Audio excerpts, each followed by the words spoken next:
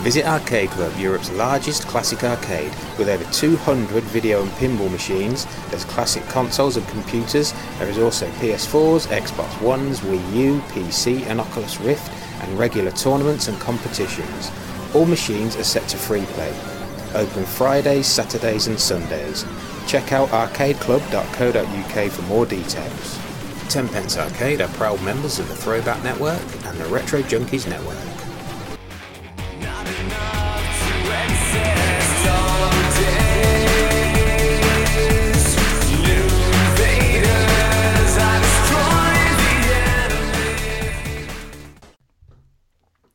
Hello and welcome to the Tenpence Arcade Podcast. It is the 9th of December and this is episode 76 and my name is Victor Marland and I've just got back from the salon because I'm worth it. You are worth it, Victor. And I'm Sean Holly, Mrs. Sean Holly. Did you know, Vic? Did you? There are some pretty impressive celebrities that listen to us now. We've asked them for what we call bumpers. Yeah, you know what they say. Audio submissions. I was quite impressed with the kind of people we got.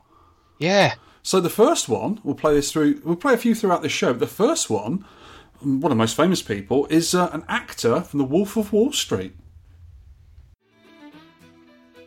Hello, I'm Leonardo DiCaprio, and welcome to the Tenpence Arcade Podcast. I can heartily recommend it. I'm listening to it all the time when I'm not making movies and films like The Gangs of New York, where I'll be doing some fighting. Thank you. I didn't know he come from Ireland. Would you believe that? Would you believe it? Would you believe it? Oh, that's brilliant, that guy. Yeah, I know. It's amazing, isn't it? So that's pretty good. So let's get on with what we've been up to, young man. What have you been up to recently? I have been up to things that have happened. Stuff that's happened? Oh, yes. The Batcave Christmas special last weekend. Very good evening. A bit early for Christmas specials, isn't it?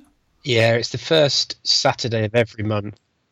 Yeah, so we had a 10-player Saturn Bomberman at the Batcave. Very good. Bombs galore. I was entered in the first round, and guess what I got to? First round? First round. Well I just done. blow myself up all the time. Wipeout 2097 on a screen as big as your mother. It's a massive screen. My mum's massive. Is she? Huge! She's about 66 inches. Wow. Probably. Crimson Clover on Steam. Oh, I had Crimson Clover on Type X2 hardware. Great little. It was one of the ones. It was one of the ones that was hacked onto there. I think. Is it a PC game normally? Yes, I think it is. Yeah. Yeah. I think I showed you it actually when you came around. I haven't got that hardware anymore. I sold it on, but yeah, it was quite good. Good little game. Extremely difficult quite early on, actually. About level 2 boss. It gets bullet hell personified. Yes. You know that Lewis, that lose. That's what I call him, a lose. That man, he's got a lot to answer for. He's trying to spend my money. He's doing a Brenton Whitney on me. With that Pi 2 jammer thing? He's got the Pi 2 jammer, and it looks very impressive. I'm so close to hitting the button on buying one of those damn things. I said to him, what's the vertical scrolling like on it? 'Cause you know on MAME you get a bit of tearing sometimes when you play a game. Yeah. And even on... I think even on my setup with Groovy MAME I've got it, but my Groovy MAME isn't brilliant. I've got to get it better than that. But he showed me some videos of it, and it's like, buy one. Yeah. So I might actually buy one very soon. They do look quite impressive. I might have to get hold of Lewis on a Skype call and have a chat to him about it, because there's a few things I want to know about, you know, the front end and all this sort of stuff. But yeah, it looks really impressive. Do like it. Mark Singleton's got one as well. Oh, has he? Mr. Singy. World record holder on Gauntlet. Yes, aiming for Gauntlet 2. Well, he's done very well on the Pi 2 jammer version of Gauntlet 2. Oh, right, okay. He sent me a screenshot, but obviously it's Pi 2 jammer, so it's not world record. No, but legal. it's just good for practice, though, isn't it? Yeah, he's getting there. There. Yeah, so that Lewis, he's trying to spend my money. I might buy myself it for Christmas. I'm tempted, you know. It's really good, isn't it? Yeah, pretty nifty. Just go straight in the jammer connector. That's it. You put your Pi. I've already got Pis. I've got like a Pi. I've got 2 Pi Zeros. I've got a Pi 2, a Pi 1, a Pi 3. I've got lots of Pis. Pis everywhere. Pis coming out my ears. even. There's a Chinese one called Orange Pie. Have you seen that? Actually, that sounds like you're taking a mickey, but I have actually seen it. Yeah, I think it's more expensive, but it's a lot more impressive. But I think it takes quite a bit more know-how to set it up. And I don't know much about Linux at all, so I'm not too sure about that. I think I'll just stick to the pies. For now. Raspberry Pis for now. So, I'll tell you something bad that happened to me. Really bad. No, don't say something good first. I showed you the picture, actually. I was at work the other day, last Wednesday. Yeah. A flipping big truck from up the road reversed into my car door. Oh, yeah. My car that's less than a year old, brand new Golf. I was none too pleased. Fact is, it's not going to cost me anything. It's all their insurance. They admitted liability straight away. It's obvious they couldn't really get out with it. It's a dirty, great truck in the side of my car. But the amount of hassle I've had trying to get it sorted. I mean, the people who were supposed to pick the car up didn't bother coming until 10:30 at night. So I had to wait with the car at work with it because it had a broken window. So someone could have just nicked it, basically, if they knew what they were doing. So I was miffed about that. And I got this rubbishy old bog standard manual Polo. And I normally drive an auto because I'm lazy. And it's gutless. It's like an asthmatic mouse in the engine. So it's like, at least I've got a car, I suppose. But it's getting fixed. I think the new doors come in Monday, blah, blah, blah. Hopefully it'll be all okay in the end. But what a bummer, eh? It wasn't even my fault. I wasn't even near it, for goodness sake. Oh, dear. Door! Anyway, at least you weren't asleep in the back. Which I normally am at lunchtime. This was sort of early on in the day. But if I'd been... It would have scared the bejeebus out of me. Yeah, it would have got covered in glass. There was glass everywhere, and that's why I couldn't drive it, around the corner to sort of lock it away or whatever. I couldn't drive it. It was just glass everywhere. Right, flipping mess it was. Ooh. So yeah, that is bad news, but good news. Yes. Good news first. Because you picked such a rubbish game this week, we'll get that over with quite quickly. I have taken the opportunity, like we normally do. I've been playing other games rather than this game because it's crap. And I've been playing Dig Dug again because Mr. Tronads, when me and Mr. Tronads were up at Arcade Club the other week and we were playing against each other, and he sort of spurs me on a little bit. And I got a good score there. I think I got over 300,000 on it, and it was set a bit easier up there. I thought I'd play my one a bit more and see if I can get, beat my record. It's been up on my machine for about 2 years now. And I beat my personal best, which was 373,730. I actually got 377,440. But stop press. Stop it. Stop it. Soon afterwards, 506,660. That's very over good. 500,000 on Dig Dug. I am so pleased with myself. I actually give myself a big fist bump. Yes! When I got over 400,000. Then I carried on, remarkably, to 506,000. And then we said, well, in fact, you said on Twitter that we should cover it as a featured game again, and I said no, it's not that good. And then we had kind of a troll wars with Mr. Trollnads spurring us on. Yeah. And I was saying Battle Back Raid's far better than Dig Dug, and they would kill each other and everything. And you ended up telling me, and I've written this down, that you would evidence beat me to death with a sock full of leaf switch buttons. Yeah, they'd be pointy. They go right in your temples, in your eyes. Oh, there's a pointy button in my eye. I'm sticking it for Battle Back Raid, though. I do like it better than Dig Dug. Well, you're mad. No, you're mad, sir. Fact. And I've also been playing the daft bootleg version of Scramble called Strafe Bomber. I have. I like it. This is a bit of an addendum and errata, like the Pie Factory guys do. Can we do their music? No, we can't. We've already nicked their sample. We can't nick their music. I must point out I'm drinking nice aged rum and Pepsi Cherry. Very nice. I might be a little bit sillier than normal tonight. Anyway, let me have a sip of that. Yes. We missed a few things out on Scramble. I sort of said, after we published the podcast 2 weeks ago, I said, we missed some stuff. And we've missed this. There's some odd versions of Scramble. If you look on MAME and you uncover the clones, there's loads of different bootlegs. Some of them are just French language versions, Spanish language versions. I think there's an Italian version. But there's a couple on there that have got slightly different graphics. There's one called Scramble R, with an R on the end. I think that's the actual directory and zip name of it. But there's one called Strafe Bomber, which was particularly fun. And it's totally different layout and totally different graphics. They've changed the graphics, the layouts are different. I think the maze bit is the same, isn't it? Yeah, that's the same, yeah. But all the other bits, because when you first start off, rather than just a simple sort of ground targets and ground terrain, there's sort of roof terrain as well, if you know what I mean. And the Space Invaders are different shapes, and it's just really odd.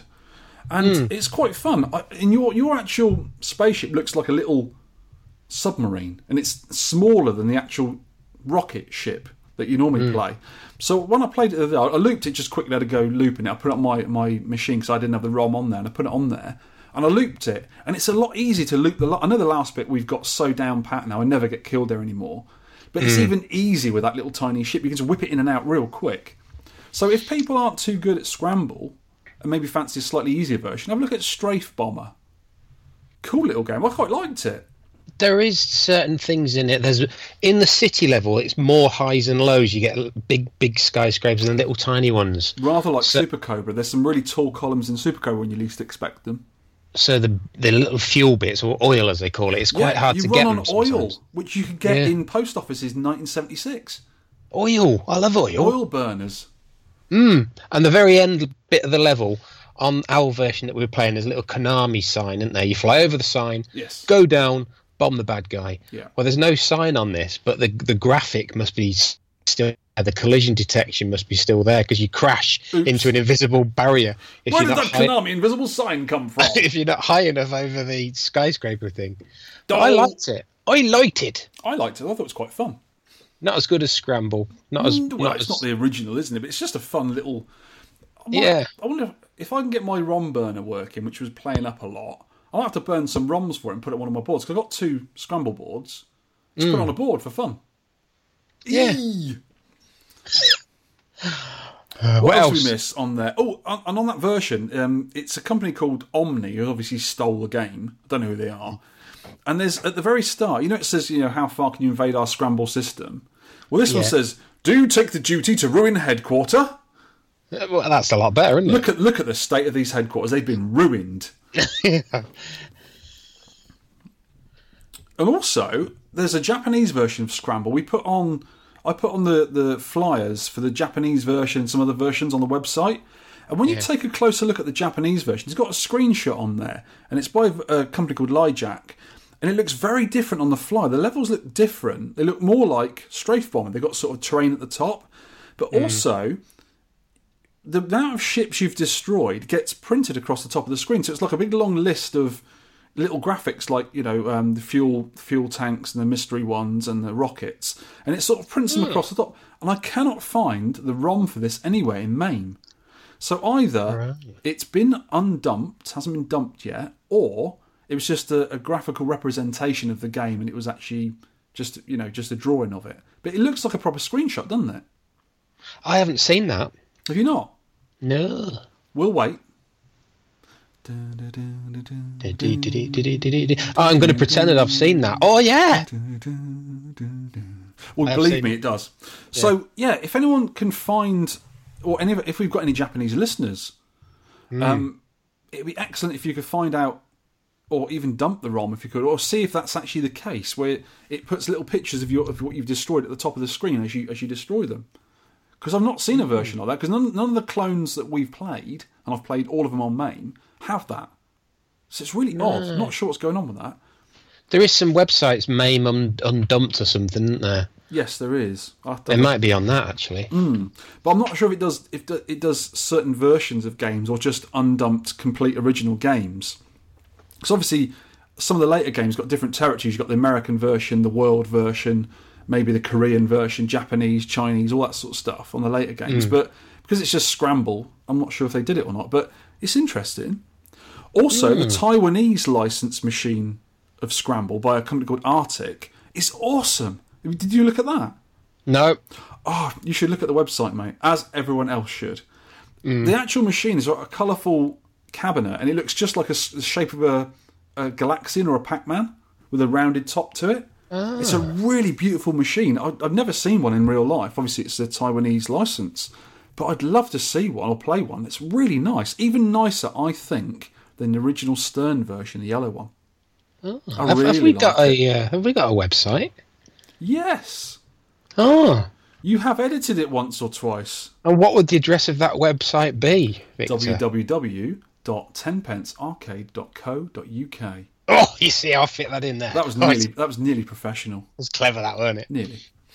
So yeah, so anyone can. I was wondering if the Arctic ROM version's different on MAME, but there's not one on MAME. So I'm not sure about that either. So it's interesting. Do you know with the Arctic one you can do a roll? Arctic roll? Yeah. You better explain to our overseas listeners what an Arctic roll is. An Arctic roll is the king of desserts. The king of 70s cakes. It's not a biscuit, it's a cake. It's an ice cream in a roll. So you've also been listening to yes. a podcast I recommended for you, and everyone else should listen to this. If they think we're daft, these guys are even dafter. Athletico Mince, which is Bob Mortimer and some other guy, I've forgotten, sorry, some other guy, but he's funny as well, and it's really clever, funny. If you're into the Vic Reeves, Bob Mortimer humour, check this out. It's very good. It's Andy Dawson. Basically, he is the guy who runs the Twitter account Get in the Sea, which is very funny. Oh, it's him, is it? Yes, it's him. Oh. He's a Geordie. He's from Sunderland. I don't know if they're called Geordies in Sunderland as well. I better not offend them. They'll come and be lovely to me. Guess what else? It's the nicest accent in the UK. That is a fact. That's why a lot of call centres get you put through to Geordies. Yeah, because you can't just you can't be angry at a Geordie. No. Why, aye? How are you doing? How can you be angry at that? I'm trying to complain about something. Oh, I'm very sorry about that. Can we help? Oh, hello. Yes. So that's pretty good. I'll put you onto that one. Oh, another new podcast. Talking of podcasts. Yes. There is a new podcast by Kevin Savitt and Carrington Vanstone. Two excellent podcasters already. I actually know Kevin. He's a lovely bloke. It's called Eaten by a Gru, and it's about text adventures. Did you used to play text adventures when you were a kid? I kind of liked them. Yeah, I was rubbish at them, but I like the atmosphere of them, you know. Exactly the same as me. Just text and the black screen staring at you. I went slightly one above that, and I used to play the Adventure International game, which was just text. And as computers got a little bit better a few years later, a company called Level 9 did some, and they had graphics as well. I played like Red Moon and what was the other ones? Colour of Magic. That was a good little game. And I used to really enjoy those text adventures. They're quite good. You get quite enveloped in the story. It's all like they think they call it interactive fiction nowadays, don't they? Yeah. But these guys doing Eaten by a Gru, they're basically focusing on Infocom games, which I've never played, because Infocom games, I remember, were always on disc, because they're quite big games. And Zork, I never had... Yeah, Zork is the first one they did. And I never had a disc drive for any of my old computers. We only used tapes in the UK, and I didn't even know anyone who had disc drive back then. With the floopy discs. I used to play... There was a series called Heroes of Khan on a Commodore 64 which is a graphic. There was 3 Khan games, and it was high res graphics you used to draw in the background as the text come up. But it was so slow at drawing the graphics, you could see it filling in. And if go east and go west, oh no, I've been there, and you go back and it starts drawing the graphics again. No. Oh, yeah. But they did the first game they did was Zork, and Zork is quite a hard game. So I was going to play along with them, but they said, Zork is a really difficult game. You should use that'd be a sort of good 10th game to play, but not the first game. But the next one they're doing for next month is Ballyhoo, which is a sort of carnival-themed game, adventure. Ballyhoo? Ballyhoom. Bally what? And that's an Infocom game as well. So I listened to the podcast. It is very, very good indeed. I do mean to go on to all the podcasts I listen to and write reviews for them, because I've been so lazy about doing it, and I probably will do that soon. But they're going to get a thumbs up from me. Excellent podcast. Really enjoyed it. I might check that out. The only thing is, I was going to play some of these games because I've got these disc emulators for my Commodore 64 and Atari and all that sort of stuff. And you can get the ROMs nowadays. It's pretty easy to get them. And you can play along with them. I think you can even buy Infocom games on iOS and Android, so you can have them on your phone. Mm-hmm. So I might play along with Ballyhoo, but those kind of games need brainses, and I don't have as many brainses as those guys. There's not enough shooting in face for me. I don't know if I'd have There is no shooting in face. You might get a sword out and clobber a Gru with a sword, maybe. if there's like a walkthrough I could follow, I might enjoy reading the descriptions of the locations and stuff, you know. I sort of got onto the guys who do the podcast on Twitter saying about, oh, this is interesting, you know, it's excellent, I really enjoy that sort of stuff. And they said best thing to do, if you want to sort of follow us along, is get a map off the internet and get a walkthrough when you get stuck. Because that's the most enjoyable way of playing. Rather than just sitting there for hours trying to work out how to get the key off the golem or whatever, is just get some little hints. Every now and again, just give yourself a hint. And I actually enjoy playing. I know it's cheating, but some of those games have got really, really fiendish, cryptic, impossible almost puzzles. So sometimes it can help you. Because I remember playing Monkey Island years ago, which is a point-and-click adventure. And there's one bit I remember where you had to get a map that was tattooed on this guy's back, and you couldn't hurt the guy to get it off. So I actually read on the internet. This is early internet days. I went on there and found a sort of cheat guide or help guide, and it said what you had to do. You had to go into a cook's galley. You had to get the peanut oil, pour it on this guy who was sunbathing, and his skin comes off, and that's where the map is. Word. How would you ever know that? It's ridiculous, isn't it? I had a similar sort of thing. I was playing this one on a spaceship. I can't remember what it was called. You were on a spaceship playing it, or you played it on a spaceship? I'm not quite sure now, a long time ago. And you went into this room, there was this blank silver door and a lever. Yeah. That's all there was in the room. And I couldn't get through it. I didn't know what to do. Pull lever? Well, yeah, you say that now, but... I say that now. I couldn't work it out. I would have said back then. Would you? Yeah. See, some of these fiendish clues are fiendish. I can imagine you scratch your head going, just typing in stuff like, punch wall with head, use fish on lock. It's not working, Mum. Stand, do breakdance. Yeah. Scream at door. No, it's not working. Hint, why don't you try the lever? No, I don't know what to do. What do I do? Lick lever. Lick lever. Yeah. Anyway, eaten by a Gru. It's on the Monster Feet podcast, which is Carrington's own label. Absolutely brilliant. And I really like the little picture, the little avatar. It's like a little sort of adventure-y guy and a Gru behind him. It's really nice art style. I really like that. Like it. Like it a lot. Guess what? Oh, we've got another podcast bumper from a famous and distinguished actor. Come closer and see. It's me, Forrest Whitaker, and I'm the last king of Scotland in it. The Tenpence Arcade Podcast. Those guys are be bloody crazy and magnifico. You listen. Thank you. Well. I am so impressed. Where did you get him from? Forrest Whitaker. Yeah, cool. Right then, and that heralds some arcade news. Arcade news. This is a bit of older arcade news that I forgot to put in last time. It's a 3-minute walk around of PAX Australia Melbourne. Okay. So it's always good to see what's happening all over the world. And this is our friend Darren Domination. I think that's his surname now. From Retro Domination. Retro Domination. So he's just had a quick walk. It's a massive event, but he's had a walk around the retro event, and he's telling us what's happening now. Okay, this is Daz from Retro Domination and coming to you from PAX Australia 2016. I'm reporting for the Tenpence Arcade Podcast.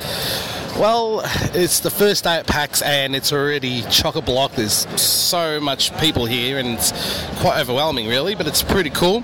Everyone enjoying all the gaming. But I'll go through what we have here so far.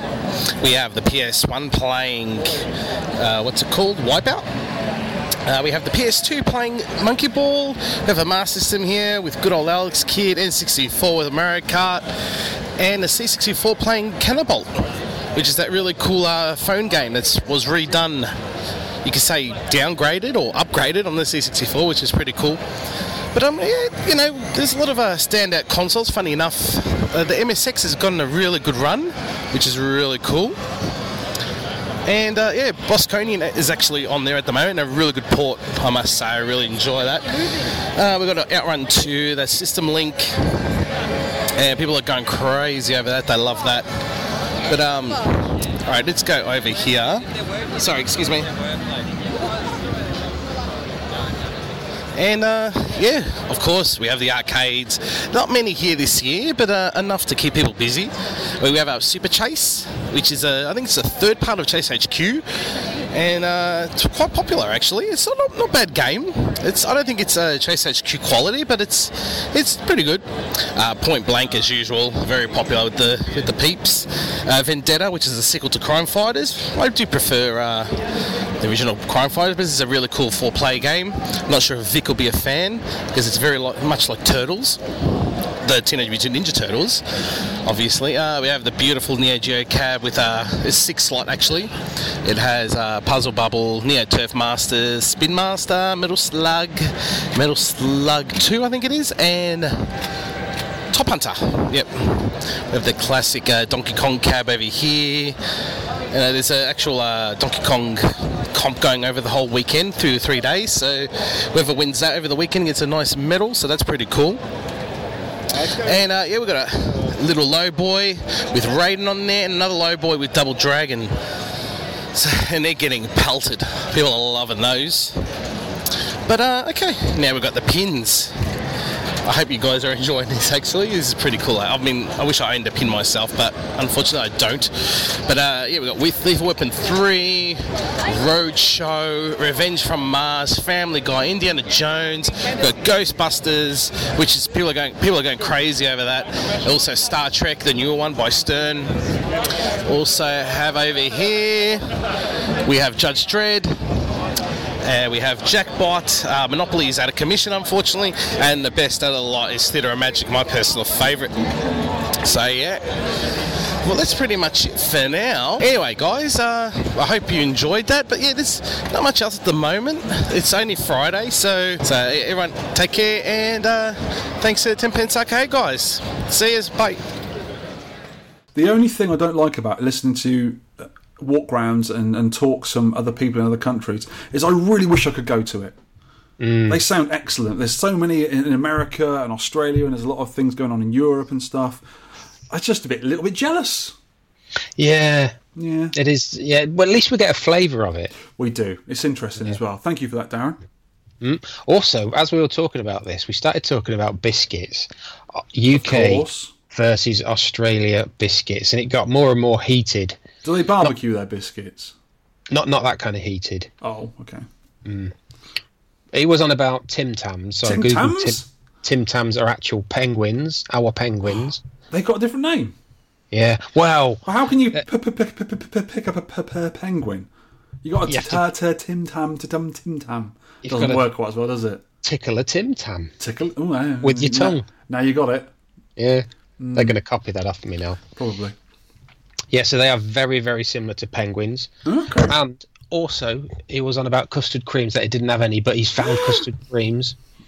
Then he pointed me to... This is Biscuit Podcast, sorry, kids. Then he pointed to me to Kingston's, which are what I would call them coconut creams, something like that. I like a coconut cream.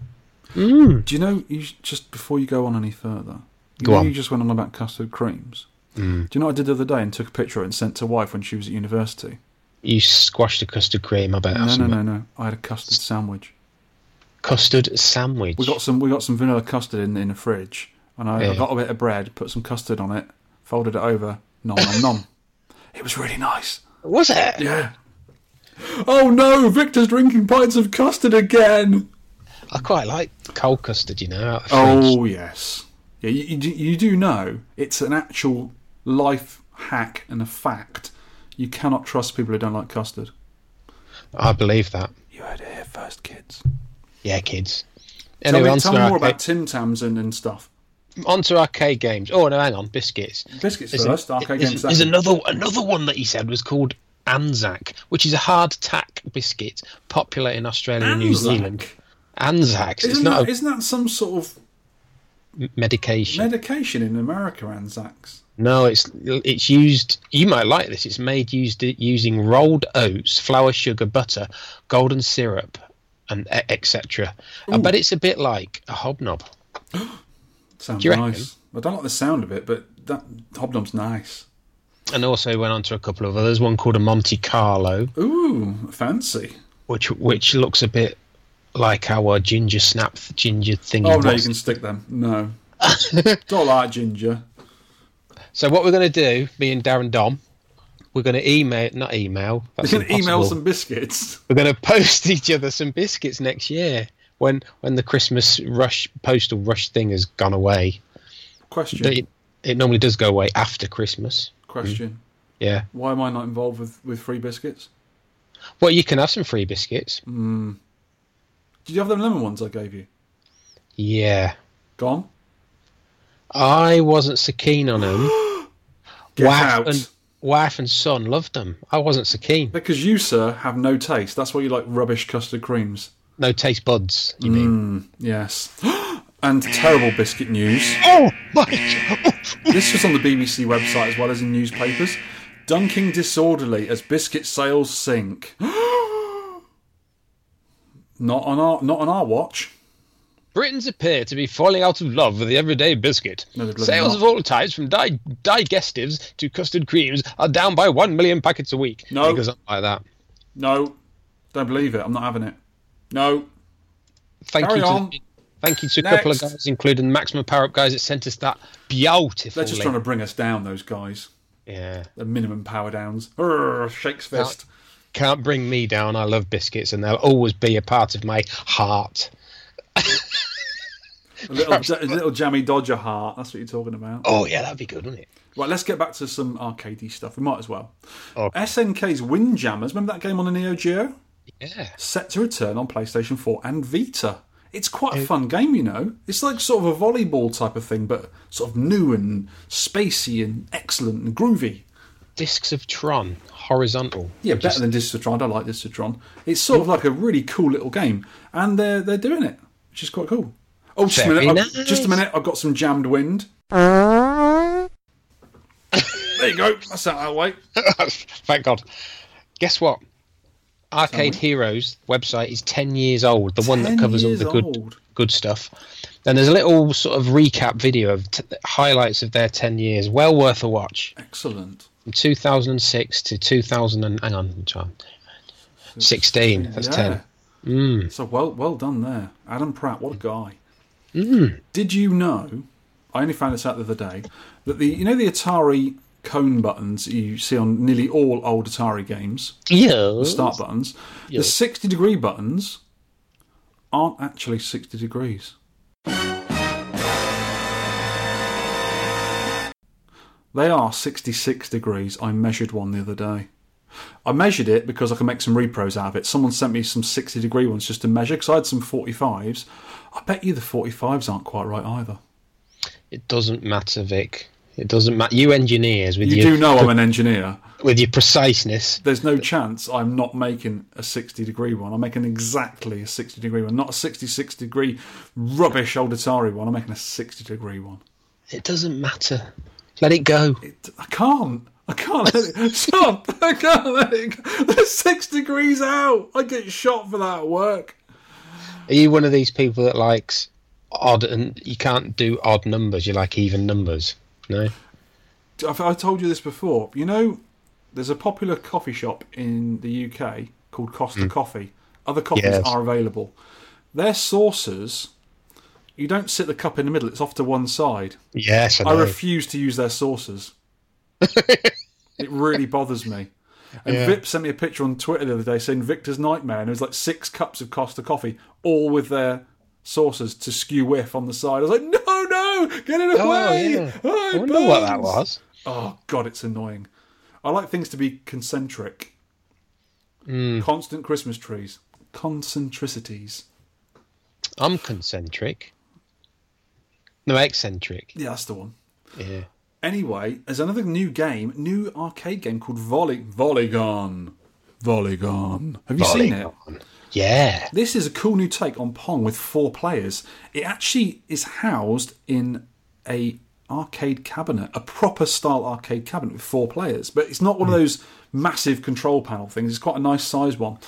And each player controls a geometric shape which has different properties when hitting the ball, just like Pong. There are different arenas, power-ups, etc., and it looks really cool. Check out the write-up in the video on our show notes. The game is as I said, in an authentic-looking cabinet. The only little tiny gripe, it could do with a 25-inch CRT rather than a flat screen.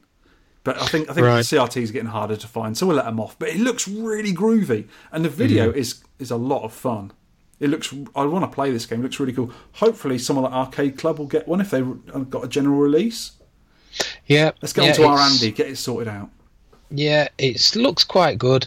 I like Very the look of strange. Very strange. Odd, but yeah, good. Simple.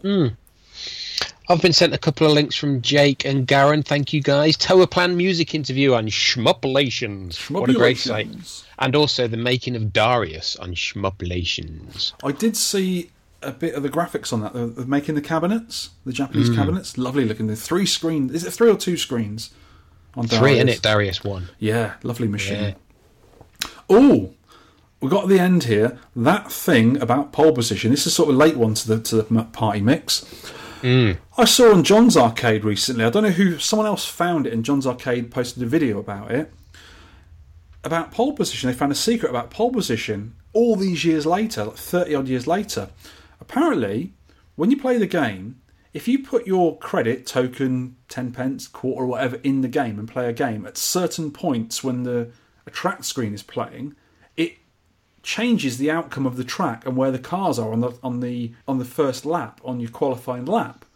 So you can either put a coin in at a certain point and have cars in your way when you get to the hairpin and you usually sort of crash or you've got to go slowly around them, or you put your coin in and credit the game up and it'll change where they are, and they're on the different part of the track, so you just whiz through and get pole position every time. How strange is that? And people haven't noticed for 30 odd years. When's pole position? 83 maybe? Something like that? I think 82 was pole position 1. Yeah. Wow. So yeah, all these years later, secrets are still being found about these arcade games. I love it. Do you think that's actually programmed into it? I think, well, I'm sure people are going to go into the program now, these guys with big tall foreheads who know what they're talking about. And they're going to find out why it does it. You know, look at the code and see what the algorithms and all that sort of stuff, what's going on. But I think what it is the cars are going around the lap, or they start at a certain point, or they're going round all the time in the machine's memory, if you sort of think of it that way. So when you put the coin in, it's when the loop is going on. So if you catch it at the right time, the cars are in a certain place, and that's to your advantage. Or catch it in another time, it's to your disadvantage. I think it's something to do with that, but it's only on the qualifying lap apparently. It doesn't affect the actual race time, because you do a qualifying lap first and then do a race afterwards. I don't think it affects the race after, it's only the qualifying lap. But yeah, how cool is that, finding stuff out this late in life? Have you ever qualified first? I've not really... Well, I've played pole position, obviously. I'm not a heathen. I didn't live in a cave when I was a kid. And I had it on the Atari 800 XL, which was a really good version of it. And I can't really remember it very well. I haven't played it for a long time. I still play it a bit. I quite like it because... It's a good game. It's a very the good stand-up game. version, there isn't a brake on the stand-up version. You don't need a brake for a car, do you? You don't on pole position, because you just ram it into low gear as you go around the corners, and it sort of brakes a lot quicker than the actual when you brake. let your foot off it slows down pretty quick anyway, doesn't it? And you don't really need to slow down that much on the track, because there's only a few tracks, isn't there? Yeah, because on stand-up arcade races, you can get something called arcade leg. Arcade leg, yeah, I've had arcade leg before. Where you're balancing on your left foot, and you're pressing accelerator, and then you sort of shift your weight to brake, accelerator, brake, and you can't do it as quick as if you're sitting down in a cockpit version. Yeah, absolutely. Funny you should say that. I've had arcade leg before from playing the drums on Rock Band years ago on the PS3, I think it was. Because there's a pedal for the bass drum on it. And when you've got your foot at a certain position and you're using your foot up and down, it sort of wears your foot out. Oof! Arcade foot and leg. One last thing, not arcade news. Have you seen the new MacBook Pros with their fancy touch bar? No, Apple doesn't really interest me, really. Well, I was in the Apple shop the other day. I think we just went in to look at it, because we sort of heard about it. And thought, we'll have a look at it. There's no way we're going to buy one because they're very expensive. And I've got a lovely MacBook Air anyway, and it's been perfect for 2 years, so I'm not going to buy the new one. And it's got this like long strip above the keyboard, and they've actually got rid of the escape key. It's a MacBook Pro, so it's one of the top end ones anyway. But what it is they haven't actually got rid of the escape key. When you press this little touchpad, an escape key comes up, so you've got it there anyway. But it's like a great big long, really skinny long screen right? And when you use certain applications and programs, you can use this as a touch bar. So say you were editing some audio on GarageBand, you can move the audio around by just sliding your finger across it. Basically, it's been said it's like a long Apple Watch. It's got its own processor involved, its colour, all this sort of stuff. And guess what I saw? The thing is, it's very similar. I don't know who came out first, but it's very similar to the screwy windy thing that Microsoft have got. They've got this little unit you put on a touch screen. You actually put it on top of the screen, and you can twirl things around. It looks really clever. But the touch bar on the new MacBook Pro, you can play Doom on it. So it's basically a long, thin mouse pad? No, it's a screen, but it's touch screen. A long, thin screen? Yeah. You have to have a look. Have a look at it. But, did you hear what I said? You can play Doom on it. You can play Doom on everything.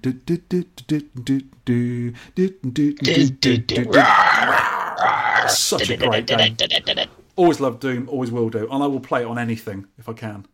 It looks very silly because it's about a centimetre tall and about sort of 250 mil long. So it's very, very thin and stupid. But they've done it. Because you can, they have. I think that's amazing. I love it. I loved it on PS1. Just loved it. Can't play with the controller. Need a mouse and keyboard, young man. I just got well into it, and the music was great. It was like this sort of ambient. It was different, the music on the PS1, sort of ambient, atmospheric kind of drones and stuff. And it really made the atmosphere, I think, for the game. It's a brilliant game. On that brilliant game note... Yes. Hello, I'm Errol Brown from 70s band Hot Chocolate. You may remember some of my songs like It Started With a Pence in the back of the arcade, and So Charlie Parr Wins Again, and that love song about Sean Holly, Where You From, You Beardy Thing. But I'm not recording albums from the 1970s. I like to listen to the 10 Pence Arcade podcast. Arcade pickups. So I've bought another cab. Bought another. Don't say what it is because it's not arrived yet. We'll talk about it next time. Okay. We have covered it on the podcast before. I think I put it on Twitter, so everyone probably knows already. I'm really looking forward to it. It'd be cool. I've also acquired a Nintendo bar top. I made this thing. I'm looking at it now. It's right. It's in the podcasting studio at my house. I made this bar top for Alex years ago when we first started the podcast. So he had a little jammer main machine basically to play the games on to do because he didn't have a jammer cab at the time. And when I was around his house the other day, he said, "Oh, do you want that cab back? I don't use it anymore. I haven't got any room for it anymore because he's got a jammer cab so I sold him recently." And I said, "Oh, if you don't want it, mate, yeah, I'll have it back." You know, because he didn't want to sell it or anything like that. So I've had it back, and it's a lovely little thing. It's really nice. I'll take some pictures and put it on the Twitter feed or something. I made it ages ago, and I was playing it earlier, and it plays really well. It's got some really nice little sort of Nintendo reproduction joysticks on it, and little, because it's quite a small thing. I like to use little buttons. I use the sort of 24mm Sanwa buttons on it. It's a really nice little thing. So I've had it back, and I don't need it. I want to give it to my eldest son for Christmas. Because he wanted a bar top ages ago. And I said, I'll make you one day. And I never got around to doing it. So I'll give it to him. Because it's only like a simple machine. It's only got 2 buttons and two joysticks, 2 buttons each. And he can play it with the little ones, my grandkids. I think they'd like to play on it as well. And it's quite sturdy, so they won't break it. Very nice. Does he listen to this podcast? No. I don't think right. so, unless he's telling me lies. I don't think so. But I'll get him into the old games and he'll have to start listening so he can join up with us for playing the games. Cool.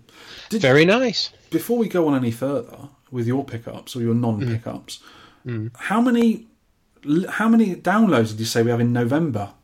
There was quite a lot, wasn't it? I'm really impressed. Thank you, everyone who downloaded. Yeah, almost 6,000, I think. That's good for us. Yeah. It's not bad for a bunch of twits, is it? Drinking rum and cherry coke. You're getting down that rum a bit quick. You'll be slurring later on. No, I'll be okay. I hope. Unless I get another one. Eek.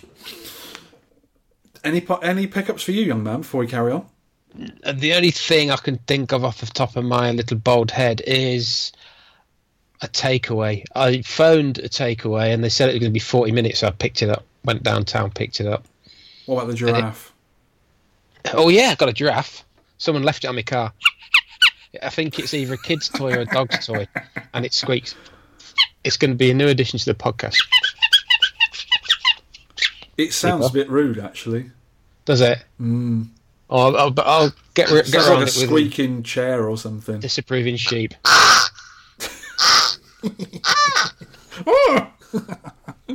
Shut up and get some feedback down your neck.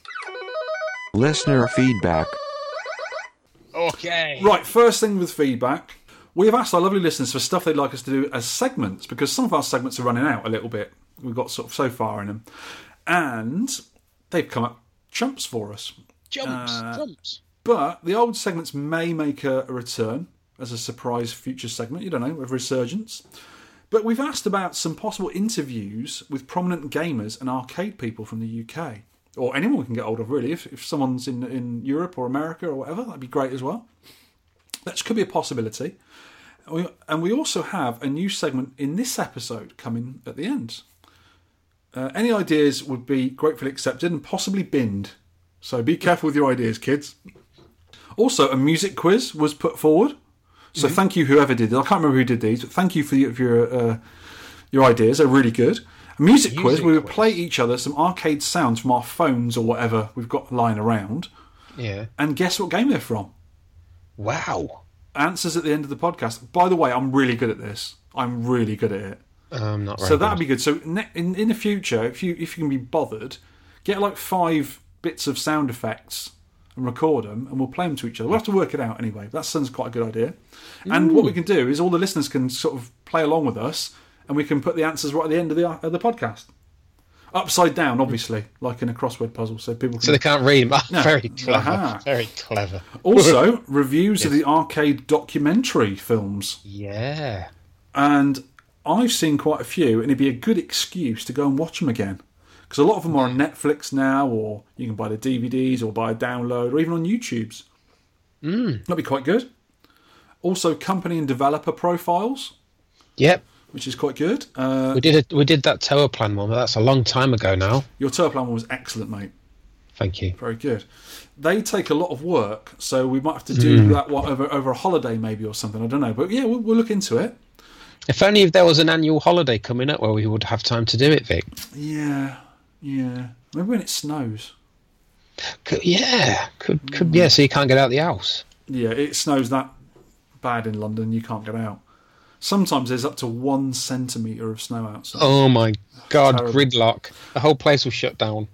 Another one is games from a particular country. I'm not sure about that, because usually it was America or Japan, wasn't it? You do get Korean, Chinese games sometimes. Peru were quite big into games, weren't they? No. The only other one I can think of is France. They did Le Bagnard, which is Bagman. Yes. That was a Velodon, I think, or Velodon. Yeah. Great games no one's ever heard of, which we do anyway a lot of the time. Remember Uncle Pooh? Yay, Uncle Pooh! Great game. It was a great game. So, those kind of things, and the one we've picked, we will think about in the future. Yeah. Don't win them all. Let's get on to the regular ones. And the first one is from Pete Hahn. Great episode. With all the promise you've given it, or the praise you've given it, sorry, you've got me into Scramble now. What have you done? I never played classic era games. Loving it so far. Thanks again, Victor and Sean. And do you know what? I had a follow-up to this.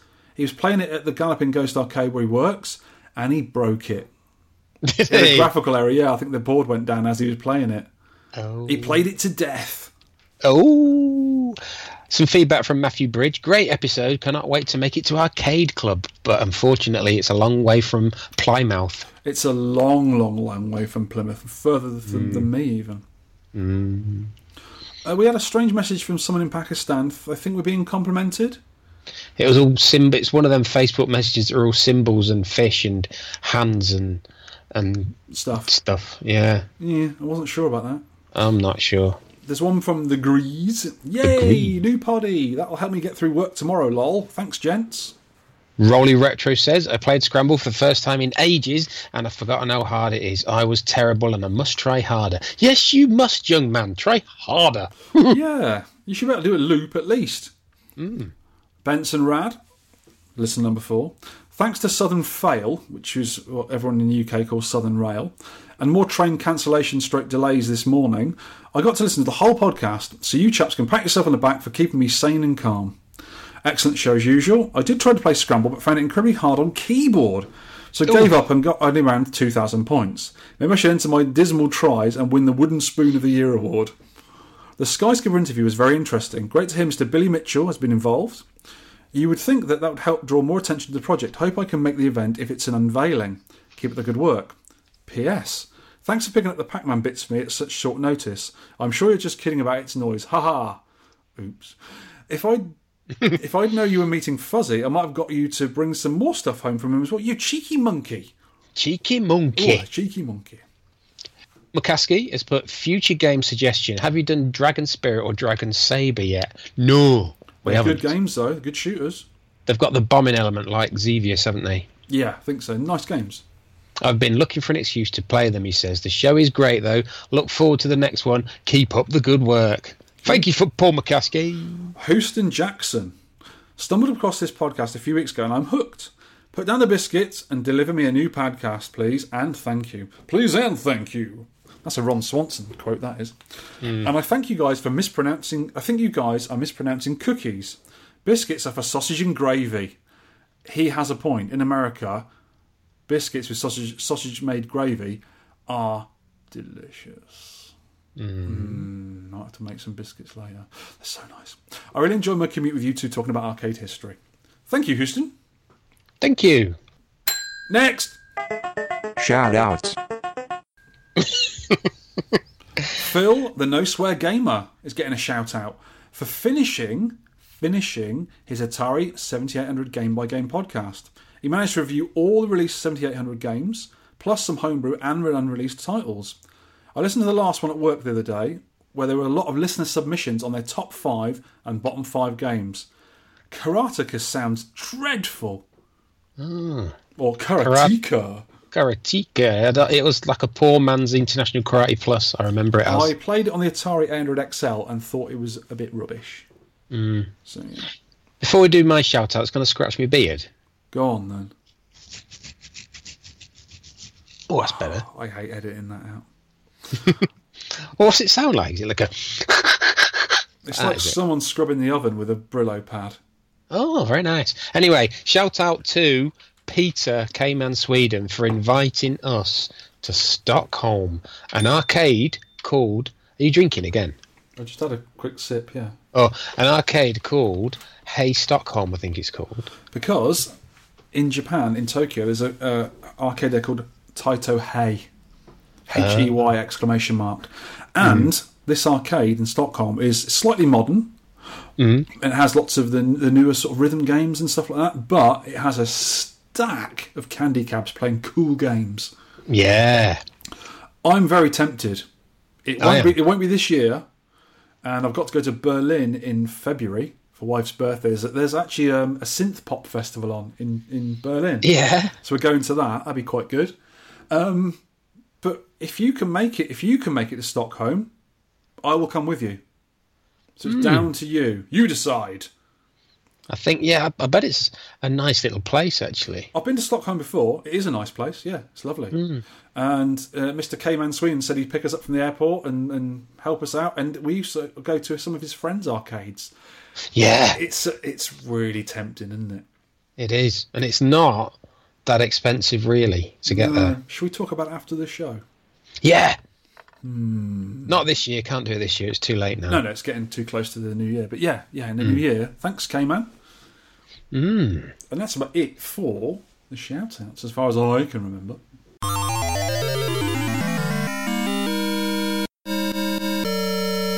Tech tips. Right, this is my section, and it's called... Making a Jammer Extension Loom. Yes. Now, I wrote all this up the other day. Right, it's a very long write-up. And before I read it all out, I haven't done this one before, have I? I don't think so. I hope not, because I'm going to feel a right Charlie if I did. I think I wired a jammer harness before in a cab and got a cab wired up. But this is basically for a jammer extension loom. You may one day need a jammer extension lead if you're using a super gun, or some kind of text test fixture rig to fix a PCB, or maybe you want to be able to reach the PCBs at the front of your cabinet. You decide. For me, this time, I already have an extension I made ages ago, but I need another one. Not greedy, no. I need it for one of my Jammer switcher PCBs so I can run 2 PCBs in the same cab at the same time. The second of these switching PCBs didn't come with any extensions. The first one I got had very long extension leads with the connectors on the end. So you can put the PCBs in the cab wherever you like and sort of run them. But the second one I got is only a little Chinese PCB. It's a short, quite a cheap version of it. And it's about 8 inches square, and it's got 2 connectors in the middle of it, sticking upwards. And the idea is you're supposed to put 2 Jammer boards into this PCB. They'll be sticking up 90 degrees in the air to the original little board. And the board's only small, so it would fall over, for goodness sake. It just wouldn't work. So what I've done at the moment is I've got a 60-in-1 inserted into it, because it's only a tiny PCB stuck in the top of it, jutting out. And I've got my other extension lead going to a PCB elsewhere in the cab. But I want to do 2 larger PCBs to be able to switch. So that's the idea of making another harness. It sounds easy to make, and you can actually buy these things for about £13 UK off of eBay and sellers like that. Yeah. But they will be really cheaply made. They're really cheap. And I always, if I buy one, I've bought one before, as I swap out the power wiring on there for beefier gauge wire. The wire on these Chinese extension cables look thick, but if you remove them and look at the thickness of the actual wire in the shielding, it's very, very thin, and it's just not man enough for power wires, which we'll talk about later on. It's sneaky and cheap, and I don't like the way they do it. If you look closely at the soldering as well, it's really badly done, and the heat shrink tubing over the wires are usually most of what's holding onto the edge connector. Yeah. So they actually put heat shrink tubing on it so you don't get any touching of wires next to each other, but when you take that tubing off, there's hardly any solder on there. Right. And I've actually had loose connections before, and you go to move the heat shrink tubing and you pull the wire off. Right. So, fire up the iron! Get yourself a 56-pin edge connector and 56-pin fingerboard, which I have here. Look, Sean. Oh, yes, that's right. There's not 56 on that. There is. There's 28 either side. Jammer. Duh. Oh, yeah. So get you those. And you can get these on eBay, AliExpress, or many other arcade suppliers. They're a couple of pounds each. They're not very expensive. Get yourself a bunch of them, though, especially fingerboards, as they are what you need to make adapter looms with. And I bought 10 recently, so I've got loads of them. You'll also need a Jammer pin-out diagram. Remember, there are 2 sides to the Jammer connector, top part side and bottom component side, 28 pins either side. I know this. You do, son, because I told you. And you've been practicing. Yes. What I do is in my toolbox, I've got a Jammer pin-out diagram I printed out and laminated. Keep one with you at all times. Put it in your wallet. You'll never know when you'll need it. Start with the top side and make sure you're working the correct way around. Look at a Jammer PCB with pin 7 removed to work out what way around you should be working. I've made adapters completely the wrong way around a few times before. Massive dole, followed by much harumphing. Harumph. Work out how long you want to make your extension. Make sure you cut all the wires the same length plus a little bit extra for trimming later on, when you solder the ends to the fingerboard. You'll need 18 gauge wire for the power wire and 22 gauge for the rest. The power wires are a little bit thicker because they've got more current going through them. So that 18, is that 18 mil? No, it won't be 18 mil. No, I'm not sure. I had to ask a question on the gauge thicknesses. I'm not sure how gauge thicknesses work, because they do a gauge thickness for sheet metal as well, and I've never really been able to work it out. So if anyone can tell us, I'll be interested to know. But 18 is thicker, 22 is thinner. Oh, right. I always start with just wiring up the edge connector first and start with the power cabling out of the thicker wires than the others. Ground wires at both ends, top and bottom, 8 wires in total. So that's pins 1, 2 and 27 and 28 on both sides. They're ground, always ground. I even connect the video ground to these 2 with a small wire going from one of the grounds as well as a separate wire its own to ground. These ground wires are traditionally black in colour. Now the colour of the wire doesn't really matter at all, but it's useful with the power wiring because it's the one thing you can mess up and damage stuff with. Next in line are the +5 wires, 2 lots on both sides of the edge, traditionally red. Then we move on to the -5 volts, just one wire per side, traditionally grey. And then next is 12 volt plus 12 volts, and there's one wire per side, traditionally yellow. With all the multiples of wires, you can sometimes see the pins tied together with a small piece of solid wire between the pins, tying them together. Because if you've got 2 red wires, which is plus 5 volts, they're going to be connected, so you can actually put a wire across the pins as well. Because they're the same connection, they can be connected, but none. You don't want to connect any of the others like that, unless there's multiples, obviously. So pin 7, after the first 6 pins, which are your wire ones, which is your power ones, sorry. Pin 7, if you've been counting, is the key and always left blank. Most people actually file this away from a fingerboard, or they put a blob of solder, or there's a little key, plastic key you can buy, to put in pin 7 of an edge connector. And what this enables you to do is not plug in your PCB the wrong way around, which is quite good. The next 2 lots of connectors are optional, and I never wire them up. They are coin counters and lockout cores for both players. So most cabs don't use those. Pin 11 is left blank on both sides too. So you keep wiring up both sides of the edge connector until you get to pins 25 and 26. They're also blank. Pins 27 and 28 on the end are already wired up from earlier and are grounds, remember? What's a lockout coil? What is that? I don't know. Why did you have to ask me? I'm sounding all clever and stuff, and you go and ask me that. I think it's got something to do with the coin mech. Right. And I don't even wire my coin mechs up, so I never bother with it. Never bother with it. Because we've got plentiful 10 pences. Yes, indeed. Or a button. Yeah, that's it. So, done all the wires all the way along, right? But before you sort of carry on and do all your wires, because it's just wire to wire, 1 to 1, 2 to 2, 3 to 3, etc., etc. If you're only using an extension in a single player cab, you can actually leave out all the player 2 controls, which are on the component side. Don't need them. You can just leave them out. It saves you, I think it's 8 lots of wiring, 8 lengths of wire.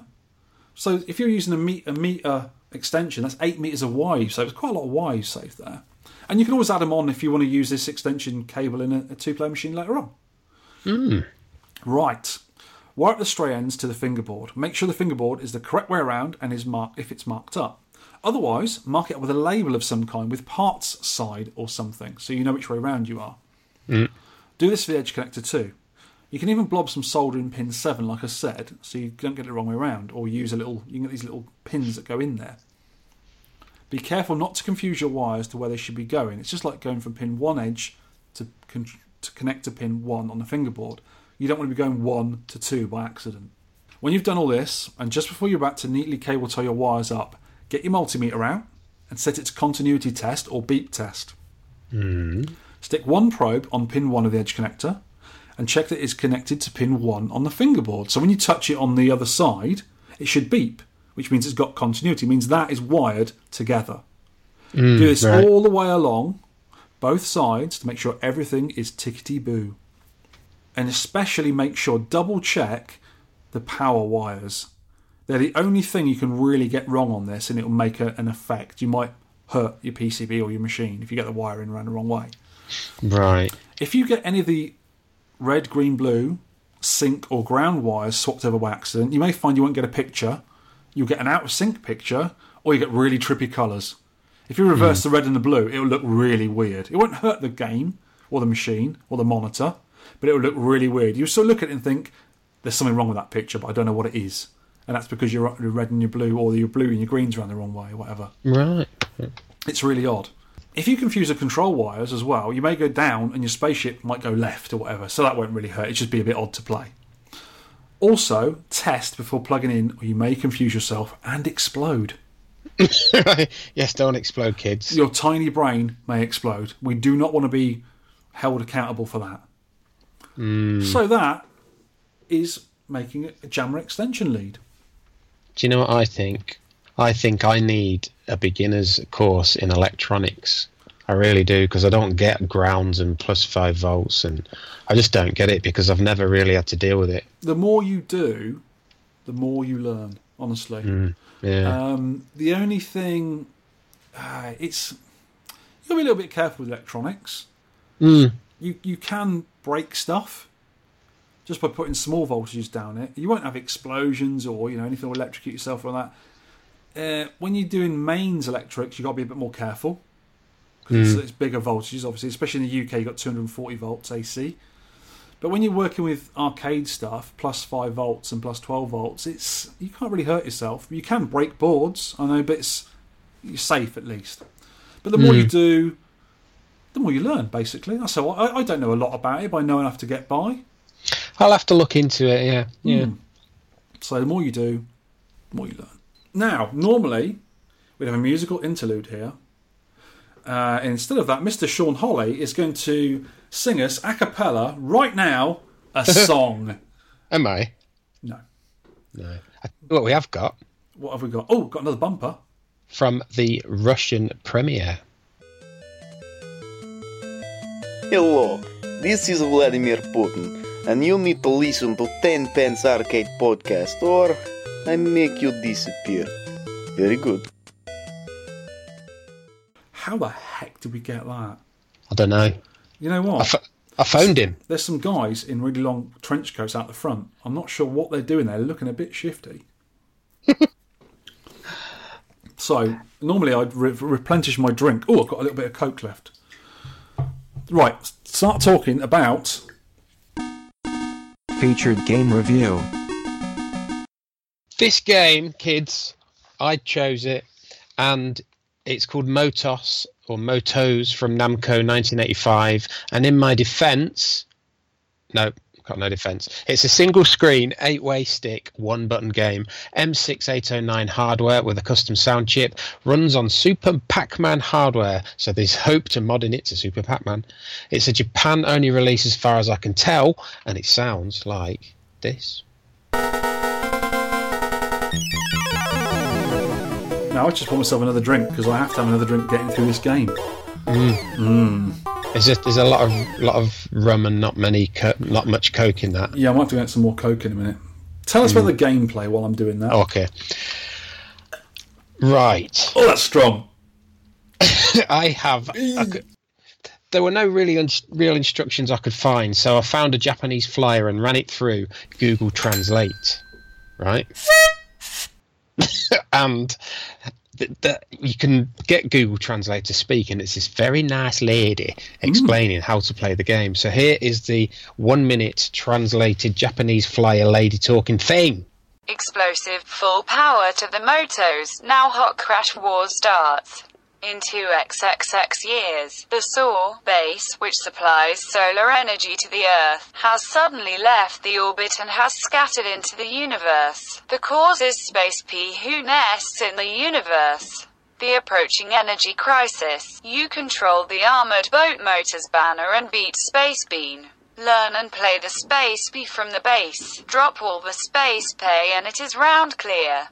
Collect the parts on the base. You can use any one of the parts you gathered by choosing the function up of your favorite Lemai ship with the figure. Strategically use it to defeat Space B. Power parts are Mishi jump parts. Power up a part. It also flew to places. Let's make a big bite. Dangerous. Meteor flying. If you do, you will be destroyed by a sofa race or a meteor shower. I like that. Yes, I like where she says a hot crash wars starts now. And also she's predicted the approaching energy crisis, bless her. Oh. And have you noticed the name of the baddie is Space B, Space Bean, or Space P? I don't quite fancy a Space P. I think it's Space B. It's kind of an insect theme, isn't it? It's a blob theme. There's blobs It on the screen. also flew to places. Let's make a big bite. And you will be destroyed by a sofa race. A sofa race can destroy you, Vic. Have you ever had a sofa race? You've got a big Have you had some sort of attack? You are. You don't look well. I'm just picking apart what this lady has told us. I'm. How many of these drinks? I've only had one drink, and I'm confused. Right, she don't make any sense. So what it basically is, it's a bumper cars Dodgems Dodgem's game in space on a platform. In space! The object of the game is to use your craft to ram ball-shaped objects off a platform floating in space. All the objects seem to be insect-based and have insect-like names in MAME info and other places where I've seen it. To help you do this, you can collect 2 different types of power-ups. Not 1, not 3, but 2. You've got a jump and you've got strength. Jump allows you to... You've got 1 button to jump, haven't you? Yeah. Mm-hmm. Yeah. Jump allows you to jump in the air. That's incredible. You can go over 2 squares worth of distance when you jump. And you land on stuff. Strength gives you more ram power. So your craft becomes stronger, and when things bounce off you, they ricochet more. I've always needed a bit more ram power. 3 gig of RAM's pretty decent. Actually, it's not anymore, is it? No. You can collect these on a round, but you can only use them at the start of a subsequent round, and they stay active for the current round. You can use your joystick at the start of a round as long as you've got these power-ups to pick them. Yes. Well, you don't have to pick them. You can just go to the next round with no power-ups. You can add several RAM power-ups to your ship at once, up to a maximum of 7, making your ship quite strong so it doesn't get battered around so much. Yeah. So the bad guys just kind of bounce off you more. Each level is a slightly different design. Sometimes they have gaps and walled sections that can only be reached by using the jump. Landing after a jump causes a crack in the play area. Landing on that same space again causes a hole in the play area. I broke the floor. Got an hole in it. And then you can fall through it, and they can fall through it as well. Mm-hmm. Take too long on a level, and a shooting star will drop onto your solar base, right on top of you if you don't move out of the way. Quick. Scarpa. Enemies are all roughly ball-shaped, and some are different sizes and different weights. There are also gauntlet-style monster generators in this game. Some of these, not all of them, can be disabled by jumping on them, and then they stop spitting out the monsters. And you can also destroy them. You keep ramming them, and they start wobbling, and then they explode. You get big points for that as well, I think. But you need 5 power parts, 5 RAM power parts to do it. There is no way on this earth I'm ever going to play that game long enough to have 5 power parts. You can get them quite early on in the game, you know. But After level 2? Nope. Play tips and secrets. Don't. Thanks, kids. Sorry. See you next week. I am sorry, kids. Becoming good at this game is all about learning the physics of the bounce and the ricochet. I have written a 30-page paper on this subject, which is available on our website. Or not. You can watch his expert playing. Really, he must have played this so much. There's a YouTube link there. I think the guy or the girl who played this, who got 2.65 million and completed the game, they basically knew what power you need for each level. And at the start of the level, picked the correct power, and they did the game without even losing a life. Yeah. That is really dedication. Who the heck could play this game for more than 4 minutes? Yeah, as you can see from this guy, the enemies can be made to fall off the platform. You go near the edge and change direction, and some of them will fall off. Yeah, they're quite daft, aren't they? They can bump into each other, fall off, or they can drop down holes created by you, etc. More tips: knock static diamonds off the play area for a 1,000-point bonus. Wow, that's exciting. Yeah. These graphics are not great. They're not very good. Every so often you get a kind of bonus level with just one enemy and loads of power-ups on the screen. The idea is to collect all the power-ups before the baddie kills itself, or, you kill it by accident. Mm-hmm. Some of the later enemies are just too big and heavy to ram. They just will not move. Mm-hmm. So what you have to do... I've seen the video of this. Yeah, I watched the video as well. You have to get into the corner, jump up so you make a little bit of a crack in the ground. Jump around. Jump around. Jump up, jump and jump down. Jump around. Jump around. Pack it up, pack it in. Let me begin. Sorry. There's your song you were going to do earlier. Yeah, I was going to do that. Sorry, the 10 Pence Arcade podcast was going to do that, but they were very busy at work and tired when they got home from work. Yeah, so what you have to do, you have to jump up and land on them and bounce off the correct direction back into the playfield, and knocking them through the hole. Yeah, in the floor. That's so difficult, and it's pixels. The way you bounce off the top of these, I suppose they're round objects, is pixels different the direction. So you've got to be so accurate. Or play Dig Dug. Or Battle Back Raid, which is obviously better. Either is good. After 62 levels of torture stroke gameplay... 62? Oh, come on. You are presented with this end screen, which offends you, this screen, doesn't it? Oh, God, it's so annoying.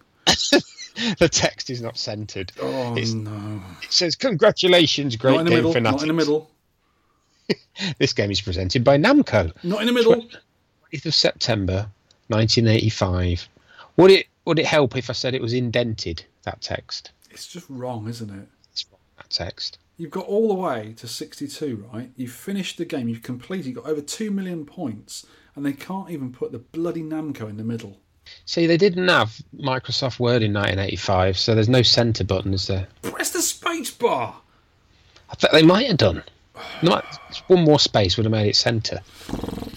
Graphics and sound. Yes, there is some graphics and sound. Unimaginative ball enemies, mediocre music. I actually like some of the sounds. Some of the sounds are quite spacey and kind of different. And I do like the title screen logo, and that's probably... I like the logo as well. It's the only thing about the whole game I like. I think that's why I picked it, because I like the logo. Meh. No real character in the graphics at all. A lot of the baddies look similar. They're just coloured differently. Different sizes, different colours, that's it. Meh. Yeah. Right, shall we get on to the fun that is the scoring? Well, do my score first. I hardly played it. It's so bad. I got less than 10,000. So I don't care. I'm at the bottom, okay? I'm at the very bottom. Troll Nads had one go and then just completely got disgusted with it. Because that man knows a good game when he sees one. You know, some people, the top of this score table, did like it. It does appeal to some people. That's because they're lunatics. Never contact the show again. VIP, 13,700. Paul McCaskey, 14,000. Alan Delta Lima, thanks for the biscuits, mate. Yeah, I'm going to keep promoting them biscuits. Irish biscuits. Whoa. I didn't get any of those biscuits. I did say you could have some. And you just forgot when I was at your house to give me them. Conveniently. You, sir, are a swine. 14.4, madstee.com, 16.1, Ross, 17,000. Ross. Stacey King, 22,000. Me, 22,000. That's all I could do. A tie going on there. Yeah, I got bored. Who cares? Edward Horse, 24.4. Michael Lees, 25.9. Matthew Bridge, 28.6. Mark, Mr. Happy Dude, 28.8. Tagster, 35.4. Charlie Farr, 42.2. Paul Stickley, 50,800. Getting good here now. Ian Cullen, 51,800. Neil, 1637.25, coming up to time to go home, 53,800. And number one, Button Mashing Fun, who is Scott Hattle, who gave us some feedback last time. I didn't realise that. Names, avatars, nice. Yeah, 58,600, and he liked it. So well played. We'll give him this for his score and persistent. And we'll give him this for liking the game. Do you know, no one else has got a ping hoots before, ever. Yeah, they haven't. Those scores are good because people played and did well, and a lot better than I did because I just couldn't be bothered because it was an awful game. But compared to the actually finishing the game with 2 million points, it's not a lot, is it? So people couldn't have been that interested in the game to play further. It's the epitome of a frustrating game. It really is. We've got overall thoughts and improvements at the bottom of our notes, so we'll do the other bits first, and then I can let rip. Go on. Anyway, so the cabinet art, none. It's. I would almost say this game was shovelware. They couldn't be bothered to make nice graphics. They couldn't be bothered to add elements to gameplay. They couldn't be bothered to sort out the final screen with a flipping text in the middle, for goodness sake. How much would that take? And there was no artwork. There wasn't a cabinet. It was getting late in the day in the 80s for cabinets, maybe. It's maybe a kit. I cannot find a marquee for the game anywhere. I can't find a control panel. I can't find side art. I couldn't even find a manual for it. So it's very sparse trying to find stuff on it. And if you type in Moto which is the first 4 letters of Motos, you find everything that's MotoGP, Moto Champ, Moto Frenzy, etc. And Motos is a massive pile of steaming elephant dung. This is a fact. Said that on the internet. Or I made it up. The only good thing is the flyer, which I think is a really nice piece of artwork. Do you know why? Because it's Japanese artwork, and most Japanese artwork is excellent. But since there was no cabs, marquees or side art, I've put a nice picture of a dog on the website for people to look at. Thanks again, Motos. What type of dog? It's a canine. It's a little dachshund, if everyone likes dachshund. Oh, I really need to look at that website. It's quite good, I think. Oh, I think you should. Well, I found some absolutely 100% true trivia. Go on. Which I have found in my... found. This game was featured in the 1986 Queen's Speech, broadcast on all UK TV stations. I thought I'd heard of it somewhere before. The Queen, playing on a converted Super Pac-Man cab, posted a score of 32,300, which is actually pretty good, seeing as one of her corgis was bothering her ankles at the time. The Queen obviously now has a view licks, as we all know. But yes, 1986 Queen. Did you know there was also a Peter Pack-Rat and Motos flyer where they appeared together? Yeah, it's the same flyer and they're together. Mein Gott, Heinster. I thought you were joking when you sent me this. I thought you'd actually mocked it up. But this is 2 of the worst arcade games in existence put together. Basically, I think it was from Namco and Atari saying, "Don't buy these 2 games. They're dung. Look, here they are together. Rubbish." This prompted one of our listeners, I forgot who it was, to do a Twitter, what do you call them? Tweet? Not a competition, a Twitter survey. Oh, yeah, poll. Yeah. Which is the worst, Peter Pack-Rat or Motos? And Peter Pack-Rat won. Yeah, I put Peter Pack-Rat. I voted for Peter Pack-Rat. I voted for Motos. I don't know why I voted for myself there, aren't I? You are. You will be punished. I think Peter Pack-Rat's better than this. It's got more going on the screen rather than just bumping stuff around. A bit of character to it. This is Did you know? Sorry, kids. Did you know the enemy ships have different names? Right. Yes. I cannot be bothered to read them out, but interestingly, there's one baddie called a Tatorian or Titorian. Nothing to do with a Taito, apparently, even though Namco was their competitors. I actually found a dip switch. This is the only bit of correspondence I found out about the game. It's a dip switch and pinout sheet for Motos, and it's obviously translated from Japanese. And on the pinout for 1 and 2 player starts, they're labelled 1 player lump and 2 player lump. I don't know why, but it tickled me. Yeah. Press that 1 player lump, will you? Oh no. It's like a jump, but a bit more lumpy. Oh yeah. It's just dawned on me. It probably was jump, wasn't it? You didn't realise that, no. you buffoon. What an idiot. The rum has gone to my head. Ports, sequels and legacy. I would imagine that this was a fairly easy game to port, it being single screen and all, so it appeared on quite a few consoles and computers, despite being the obscure Japanese release that we know it to be. Yep. It was on Spectrum, Amstrad, Commodore 64, Sharp 8, X68000, almost perfect as expected. PlayStation 1 got it on those Namco Museum releases, and it also appeared on Windows. Yeah, I had this on the Spectrum, I think. It's like a monochrome affair on the Spectrum. Yeah, I don't know why. I presume the only reason back in the sort of late 80s when the 8-bit computers were popular, the only reason they did it is they could do the game quite easily, a single screen affair as you say. But it was like, arcade, perfect, arcade port, straight from the arcade. And everyone was going, what the hell's Motos? I've never played that before. I never played in the arcade. It's a Japanese-only release. But because they saw the words arcade, and probably had an arcade machine on the picture of the front of the graphics or something, that's why people liked it.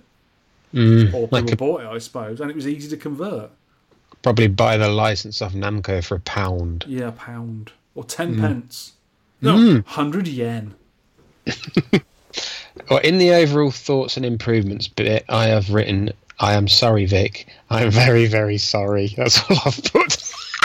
And that about sums it up. It's not a good one for us. That being said, some people did like it. They got over the frustration and they got the hang of the bumpy physics. I like physics, but I don't like them bumpy. Sorry about that. So, there was a tweet from Cinecaster. Sums up the game. This game evokes the frustration I felt while trying to sip a hot cup of coffee during an earthquake. That's good than that. Or, thank you, Cinecaster. Or waking up with a wasp nest in your bottom. Has that ever happened to you, is it? No, but I imagine that'd be how annoying this game is. Yeah. So, it's not good enough. The good people of Tenpence Land have called for your flag-alagulation. So, you ready? Yeah. Oh! Ooh! Wallop! Now, you're battered and bruised. Go and put some plasters on those bits. Yes. And I'll start off the next segment. Home computer and console arcade ports. This is a new feature. Woo! Where we take an arcade port that was made for a retro computer or console and do a mini review on it. We'll get a few scores for fun and compare it to the real arcade game. We will be using actual hardware where possible or emulation where needed. And on this particular case, I had to use flipping emulation and my flipping Famicom broke down. I did. Let's kick off with Star Force on the Famicom or the NES.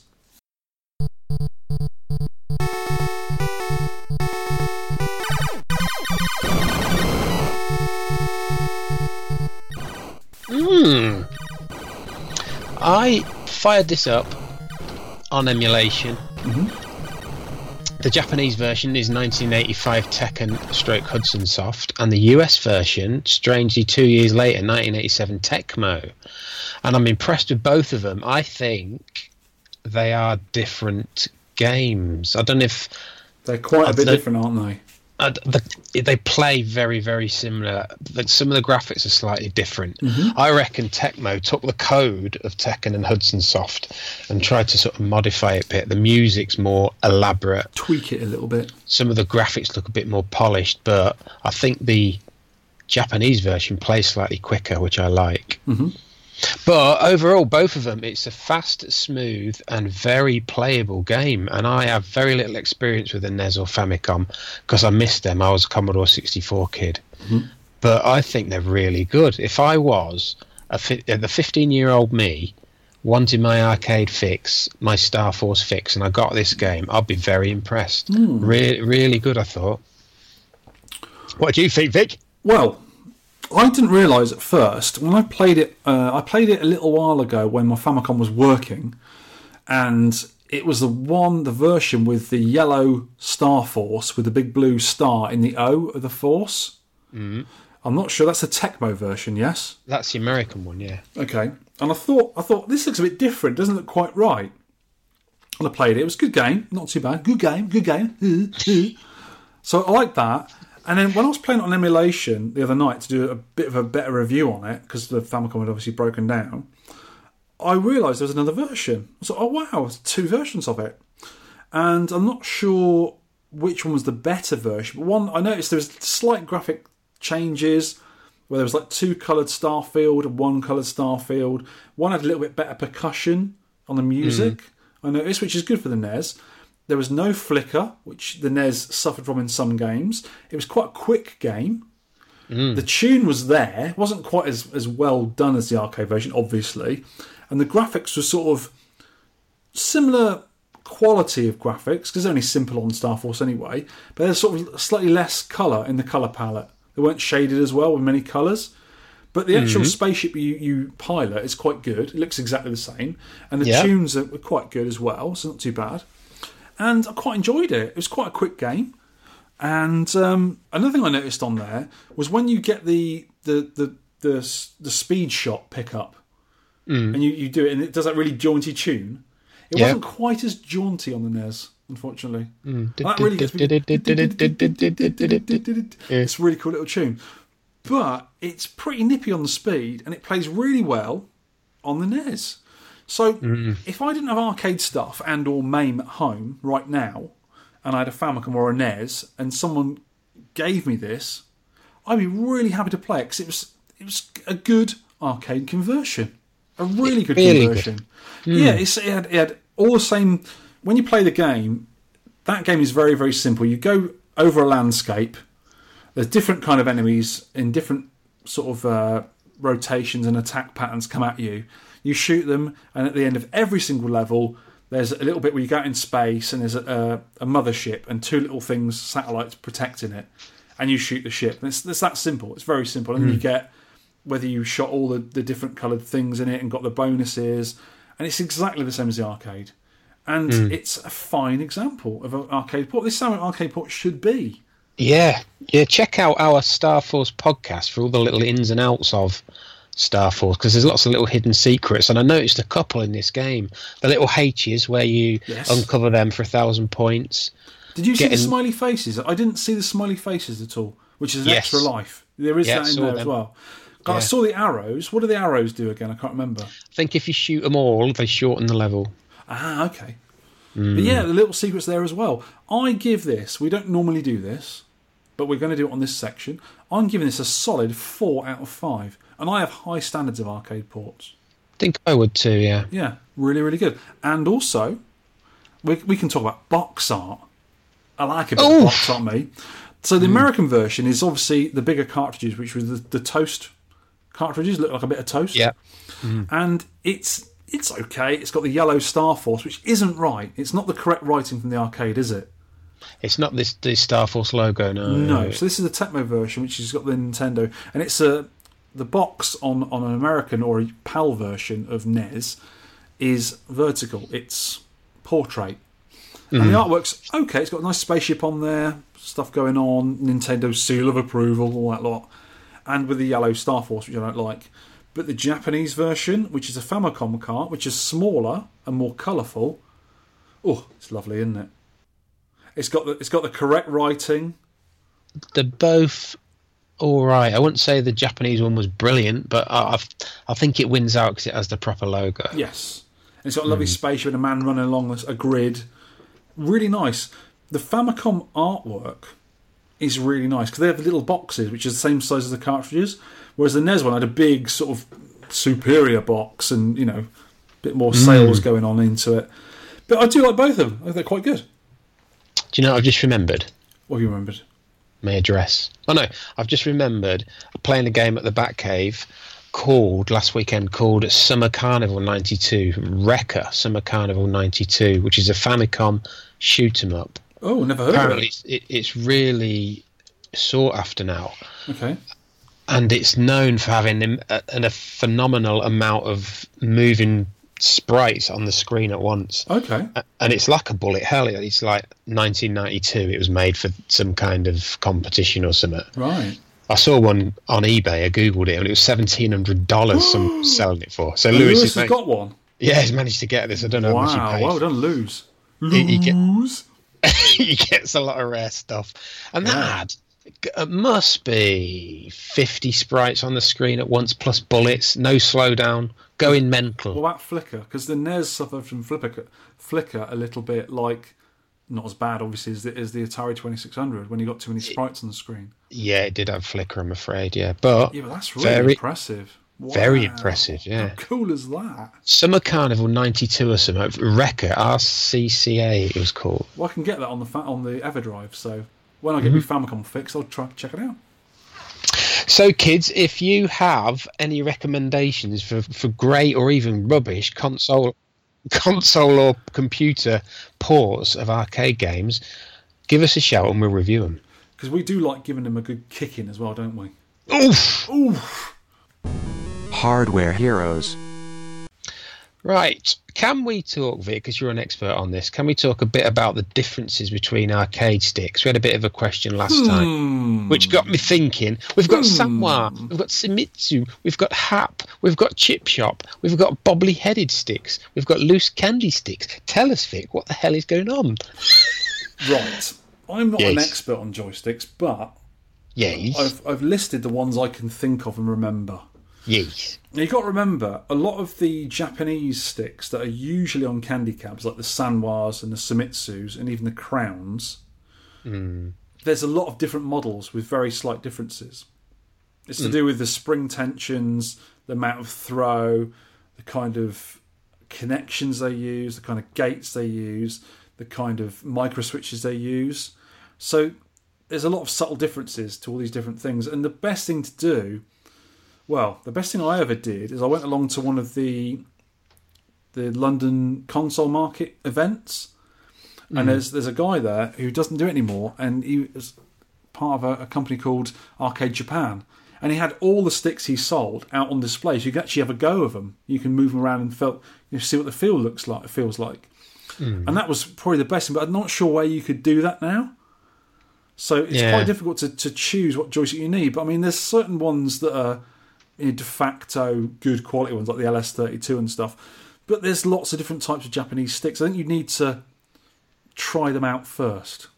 You know what I mean? There's quite a lot of them. But the ones I can remember, firstly, there's the Chupa Chups lolly sticks, which look like a little lollipop. And these were on various old bootleg cocktail cabinets in the UK. Usually some kind of maze game, they're like a Pac-Man or something, or a boot. And these things were quite long and unwieldy. Usually the springs were knackered on, they just flopped about all over the place. It's a really long stick and a tiny little sort of, 20mm ball on the top, really tiny ball top. Rubbish things, they were always broken whenever I used them. Now, the next one, there's the chip shop, which we call in the UK the chip shop jammer stick. Depending on what country you're from, wherever you found a jammer cab, whether it be in a laundromat or a cafe or a youth club or whatever, we found them in chip shops over here. This was a jammer stick. There was two varieties, the hammerhead and the ball top. I know the hammerhead. I know what you're on about, yeah. You know what I'm on about. These are solid plastic moulded sticks, and the originals were made by Suzo or Hap, and are copied by a lot of other companies. They did the job, and still do. I have nought against these sticks at all. They're good, solid joysticks. A lot of them were 4 or 8 well switchable as well. Now, the next one I remember was the proper Pac-Man red ball stick. A really nice feel, with a rubber grommet in there for that nice rubbery jubbery feel. Rubbery jubbery. Obviously 4-way in a Pac-Man. Yeah, there's one at Arcade Club. Check it out, kids. All the Samitsu and Sanwa sticks I've ever felt are reasonably the same with different spring tensions and whatnot. We said about that. So they feel good. I prefer the stiffer spring, and you prefer the looser one. Depends what game you're playing. If you're playing like a fighting game where you need to do sort of rotating moves, like for doing Hadouken! And so you want quite a loose stick that moves around, and maybe with a round gate or an octagonal gate, so you can get in those diagonals properly. It all depends on what you're playing with and what you're using the stick for. But a lot of those sticks have gates on the bottom. You can change from 4 to 8-way, octagonal sticks, round, all those kind of things. It depends what you're doing with them. But they're good, but make sure you get the one you want for the games you want to play. You know what I mean? I also bought a Crown, the manufacturer Crown, I think is a Korean make. It was a rubber grommet stick from Arcade Japan, and that was what I had in my little jammer cab when you came down that time. You thought it was a bit too stiff? Yeah. I liked it. I like the rubbery stiffness of it because it's got like a rubber grommet in there as a spring, but it had a little bit of play, so you can move it very slightly before it actually contacted with the switch. Right. And I don't like that. I like it to be, click. Immediate click, They also, another one is the Wiko or the Wyco leaf sticks. These come in 4 and 8-way varieties and are a true authentic joystick. Well, you can't really play certain games without them. Dig Dug has a Wiko in it, 4-way, and Robotron has 2 8-way Wikos in there. They feel really nice for the game you're playing. So they're ball tops as well? They are, but they're quite a big ball top and a leaf switch. Rather than switches that click, it's got leaf switches in there. Right, yeah. Really like these joysticks. I wouldn't play Dig Dug without one. Really, really good. Now, the Hap Super and competition joysticks, like the one I got from your machine, that's a competition joystick. They're bat tops. They've got sort of a long, rounded top to them, rather than a ball. They've got a nice springy feel to them. And I used to have these in my Goliath MAME machine, which was my first MAME cab, many, many moons ago. They're 8-way only, but they work well as 4-way. You don't tend to miss the diagonals, and you if you're playing a 4-way game, say for like Pac-Man or Dig Dug, for instance, you tend not to go the opposite way when you hit a diagonal. It will go the way you want to go. Whereas some joysticks, you'll hit the wrong way and you'll go the wrong way, which is very frustrating. Now, the Hap Universal, I had these in my very, very first cab. They mount in a button-sized hole, just a hole. You don't need 4 bolt holes to hold it in there, just one hole, and it's got like a sort of a big nut on the bottom of it. Right. But it's got this big square bezel on top of it to hide the hole. And I actually took the bezel part in a lathe and turned it so it was round. Yeah. So it looks neater round, because square just doesn't look right. It needs to be like a round, almost like a washer, if you know what I mean. It looked loads better. Really nice stiff spring, and can be changed from 4 to 8 with a little lever on the bottom of it. And because they fit in a hole, it's very easy to mount them. Now, analog joysticks are another thing we should talk about. These are in games such as Monkey Ball or Food Fight. And you can feel the movement of them because they're analog. So rather than just going to the right and it clicking, and that makes the contact click, that's it, you're going right, you've got an acceleration, so you can move it a little tiny bit or a long way, to get the different movement. Vectrex have got analog sticks. The BBC B microcomputer had analog sticks. The Apple II had analog sticks as well. And I think you got analog sticks. Was it the Atari 5200 analog sticks as well? They weren't great for those kind of games. They didn't centre. Yeah, they didn't centre either. So it's a potentiometer, 2 lots of potentiometers to move X and Y, and you can obviously go in between that. So if you've got a game that requires those fine movements, like a racing game, for instance, you're going, steering left and right with a round controller, it's very good for that. But you want to have them for specific games. There's also one called a Monroe swivel joystick. Have you ever played with one of those? Oh, Gyrus, yeah. Gyrus and Time Pilot, certain games like that. Great. They pivot around a spherical washer. So you're sort of gyrating the thing when you move it. And obviously for those games where you're going round and round all the time, it's perfect for that. But basically they're a normal stick with leaves on, but with this round pivot point in the middle. They have a large diameter stubby shaft as well, so they're very thick, if you know what I mean. And they've got quite a big ball top to them. They're very robust. I don't think you ever break one. But those kind of games, you can play with a regular Wicco or an 8-way microswitch game just fine. But I think it made quite good for those particular games, because it felt like you were sort of rotating it round rather than pushing it in a direction, which you basically were. Definitely adds something to Gyrus, that, definitely. Yeah. And it's quite a sought-after thing. If you've got a cab like that, it's sought-after to have the proper controller in there as well. They're quite expensive, those. The other one is a Scramble Spike, found on the original Scramble, Stern Scramble, and also some Zack cabs. I think they use on their Frogger. It's basically quite a thick shaft without a ball on the top. So I find it's got a rounded top. So it's not sharp, it's a rounded top to it, obviously not to hurt yourself on it. I found when you're playing with that, you got a little bit sweaty, and you've been eating pizza or whatever, or sweets and drinks. Your hand slipped off of it. It's a horrible thing. I mean, slippery junk, awful things. Never liked spikes, but they're authentic, I suppose. If you're a purist, you'd have a spike on a scramble machine. I would not. I'd have a Wicco on there, which is what I'm sure Stern sent out when people didn't like the spikes. You know the Zachariah one at Arcade Club? Yes. That had a sort of a loose feel a red bat top stick. Yes. Do you know what that was? It's just a generic... It's just a generic thing, yeah. It felt quite good, but I think the switches... On the bottom of that joystick, there's a thing called the actuator, which is like the part that actually hits the micro switches. It actuates the micro switches. And it's a square piece. And what happened with that machine is it had been worn, and the square part that was attached to the shaft was loose, so it was sort of moving around. And sometimes you couldn't go back, it would go the other way. And what happened, that needed to be glued back on. So the squares actually hit on the flats of the square to the micro switch rather than on the side, and that's what was going wrong with that stick. It needs to be repaired. That's the only thing that was wrong with that stick. And the last and probably the best of the bunch is called a Vert stick. Have you ever heard of them before? I have, yes. Yes. I made these damn things. And they're a really over-engineered piece of engineering. It's basically very similar to a Famitsu or a Sanwa, but made out of metal. The only plastic parts on those whole joysticks were the micro switches. That's the only bit of plastic you find on it. I made them very, very strong for people who break joysticks. And they're very precise. The movements have quite small throw to them. Quite a good spring feel.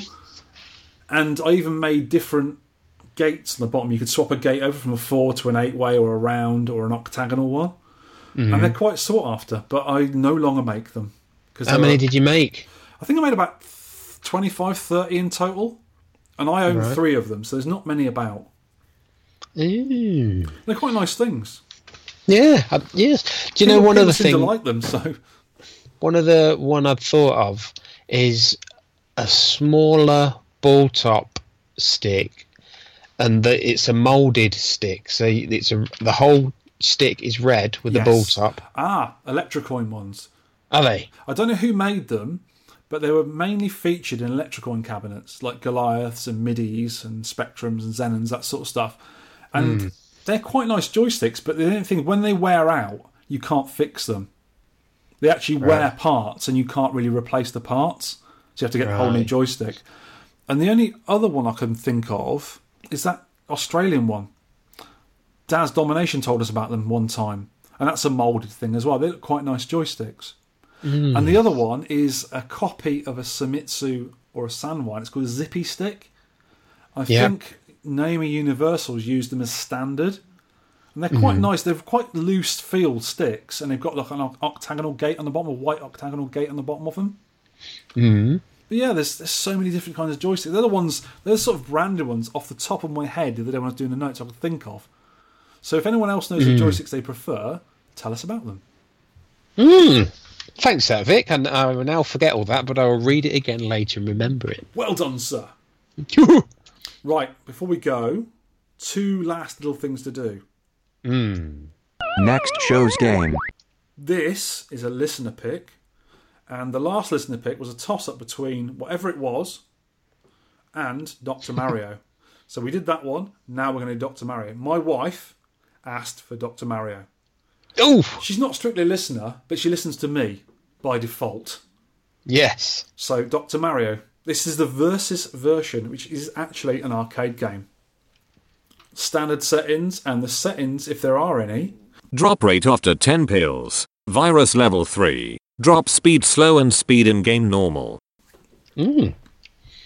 So before we leave, kids, I'm going to change my fantasy cab list, which is a list both of us have of our top 10 games if we could have any machines in the whole universe, and I'm going to take out Gyrus, which I do love, but in because I love it to death. I've still been playing it a lot. Scramble. Well done, sir.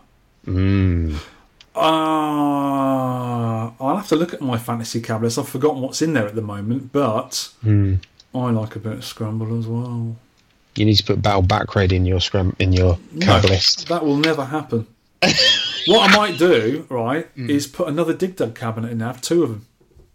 2 Dig I can play one with each hand. Wow. That'd be good. You're getting that good, you could do, you know.